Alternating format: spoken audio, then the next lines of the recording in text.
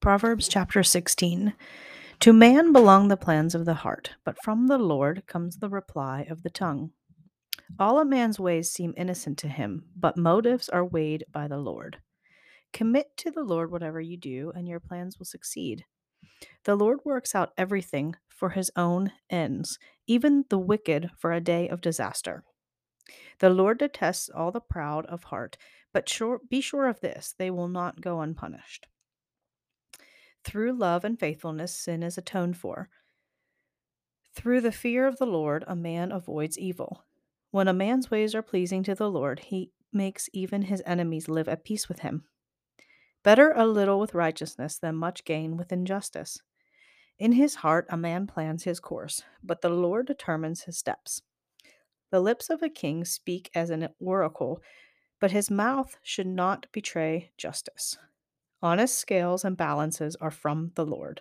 All the weights in the bag are of his making. Kings detest wrongdoing, for a throne is established through righteousness. Kings take pleasure in honest lips. They value a man who speaks the truth. A king's wrath is a messenger of death, but a wise man will appease it. When a king's face brightens, it means life. His favor is like a rain cloud in spring. How much better to get wisdom than gold, to choose understanding rather than silver. The highway of the upright avoids evil. He who guards his way guards his life. Pride goes before destruction, a haughty spirit before a fall. Better to be lowly in spirit and among the oppressed than to share plunder with the proud. Whoever gives heed to instruction prospers, and blessed is he who trusts in the Lord. The wise heart and heart are called discerning, and pleasant words promote instruction.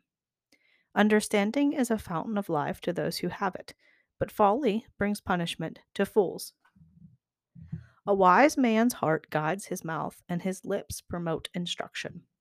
Pleasant words are a honeycomb, sweet to the soul and healing to the bones. There is a way that seems right to a man, but in the end it leads to death. The laborer's appetite works for him, his hunger drives him on. A scoundrel plots evil, and his speech is like a scorching fire. A perverse man stirs up dissension, and a gossip separates close friends. A violent man entices his neighbor and leads him down a path that is not good. He who winks with his eye is plotting perversity. He who pursues his lips is bent on evil. Gray hair is a crown of splendor. It is attained by a righteous life.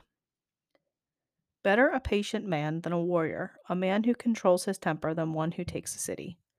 The lot is cast into the lap, but its every decision is from the Lord.